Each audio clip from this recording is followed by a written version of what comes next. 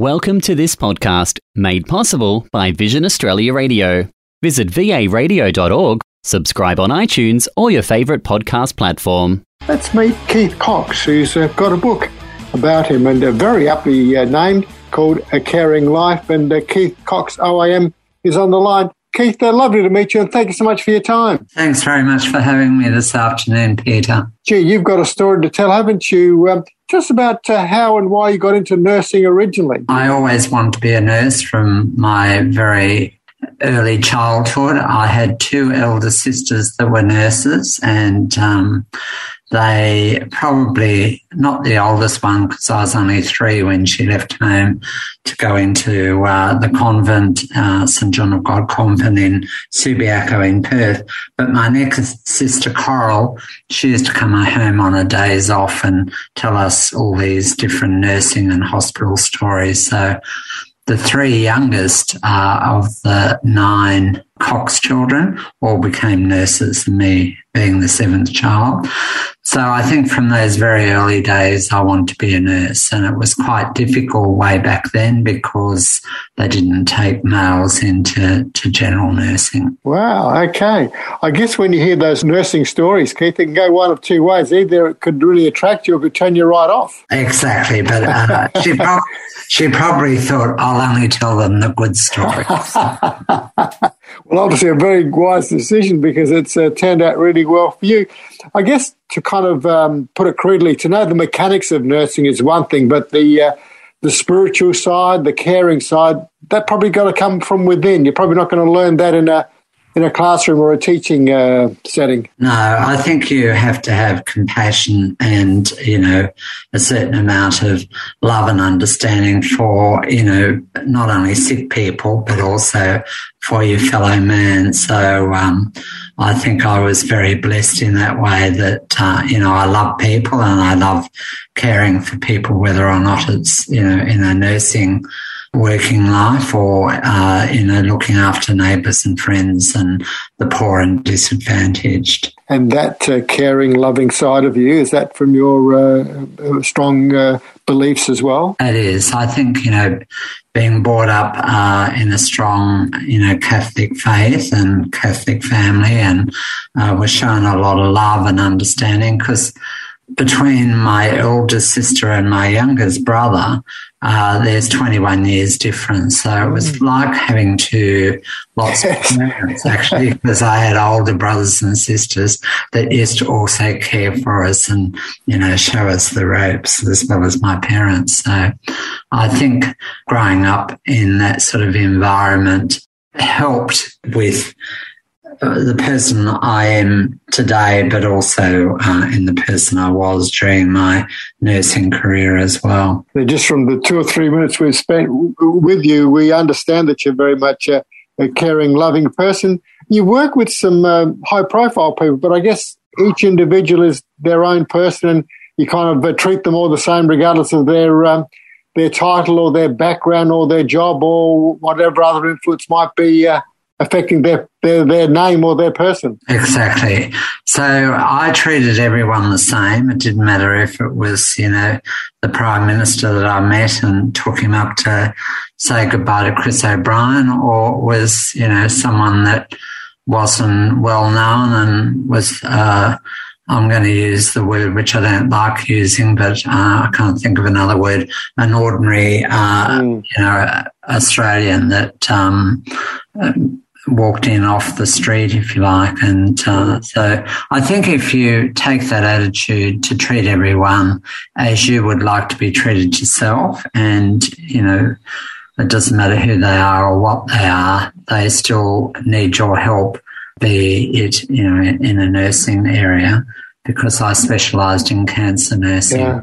You get to know the patients extremely well because it's not someone coming in having their appendix out and you never see them again. It's people that come in, every couple of weeks or every couple of months, or when they, finish their treatment every, month to 3 months to 6 months, and then yearly checkup. So you get to know the patient and their families and their friends extremely well. And that cancer diagnosis, I mean, obviously it can be very, very confronting for the person and their families. I mean, all of a sudden, your mortality is staring you right in the eye. Well, even today, I think, Peter, a lot of people think that once you've got a diagnosis of cancer, they automatically think of death, where, things, and I guess, I've tried to highlight this in the book, a lot of cancers are now curable that they weren't when I started back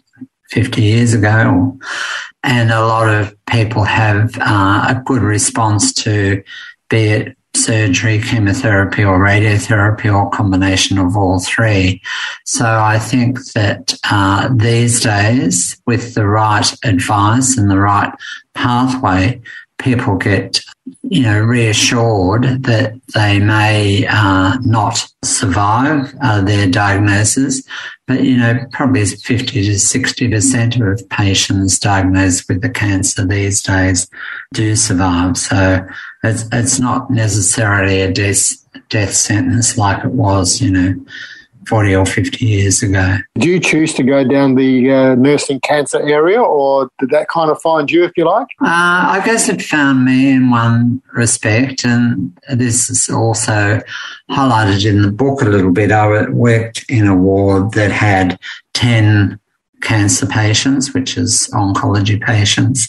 And when I left to go overseas, and some of my medical colleagues gave me references to various hospitals in the UK, but one of them was the Royal Marsden, which was a purely cancer centre. And I went for an interview there after I got back from travelling around Europe for a while. And I just had a nice feel for the place. They were caring people. They were an organisation that had the patient, even back then, as the centre of the care.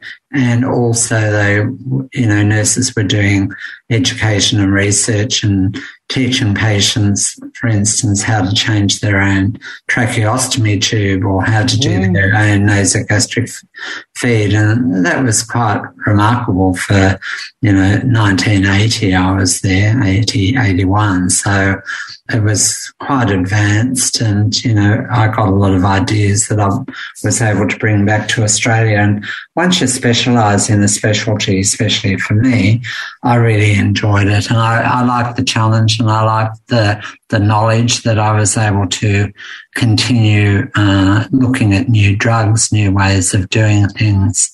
And so it was not mundane, it was always changing, and you're always meeting new and exciting, not only researchers, but doctors and other healthcare professionals that kept your interest. So it wasn't a mundane type area of medicine to go into, if you like. Yeah, far from mundane, I'm sure. And I guess those of us that kind of go about living our lives, and we hear about research that's going on, and occasionally there's a news flash that this breakthrough is taking place. We probably don't have any idea of how much research goes into it. I mean, even over the last couple of years with COVID, I guess we've kind of learned a little bit about how much research has to go into producing a vaccine. But with things like cancer, because it's been around so long, there's been so much work that's gone into it, we probably don't really appreciate the nuts and bolts of it. Would that be fair, do you think? Yeah, no, exactly. And I think, to get I'll just use one example, a new drug to the patient or the bedside,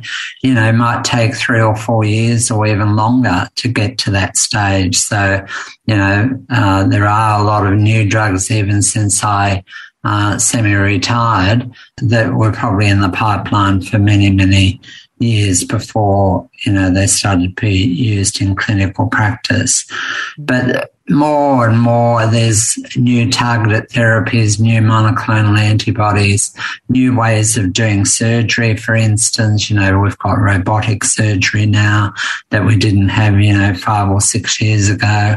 So it's everlasting changing, and it's all very positive and all very challenging to start with. But then once you master, the way that drug's given, or perhaps the side effects associated with that drug, or, the new way of doing surgery by keyhole surgery or robotic surgery, it definitely improves patient outcomes and patient care. Keith, without getting too much off the topic, you talked about back in the 80s, you kind of were seeing people kind of help themselves in a sense with some of the treatment that they were having. Is that kind of part of the clue to maybe a more successful outcome? Because I've spoken to people that have been diagnosed with cancer, and of course, their first thing is their mind is in a whirl, but if they can kind of feel like they're taking a little bit of control rather than being told, today you're here, tomorrow you're there, you got this test, that test, this treatment. If you can take a little bit of control, can that be a very powerful thing in terms of helping with both your recovery and long-term outcome? Exactly, Peter. And there are studies done on this, and I use the term the power of the positive thinker. If someone's going to be positive, and say, I'm going to beat this, or, I'm going to really fight this, those people tend to do better than the people that are pessimistic, and I used to have patients saying, I'll be sick because I even get sick on the Manly Ferry, or I get sick on the bus, or whatever. And so even before they started chemotherapy, for instance, they'd talk themselves into being sick. And of course, they'd be in such a state, like anxiety-wise, that they, 90% of them were sick.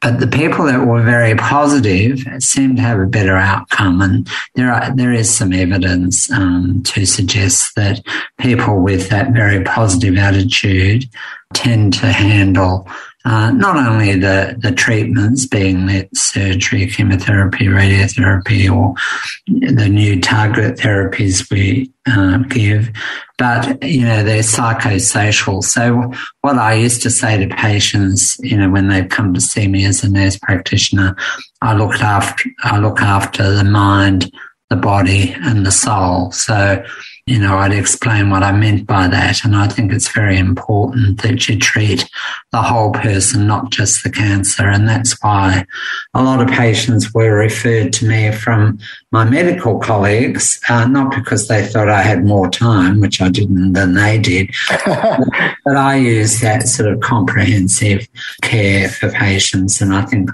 they said, I'd say to them, well, why have you been sent to me? And they'd say, because, you treat the whole person, where Dr. Bloggs treats the cancer. So there was a good analogy of why the patients like seeing a nurse practitioner, because I could prescribe, order and refer as well.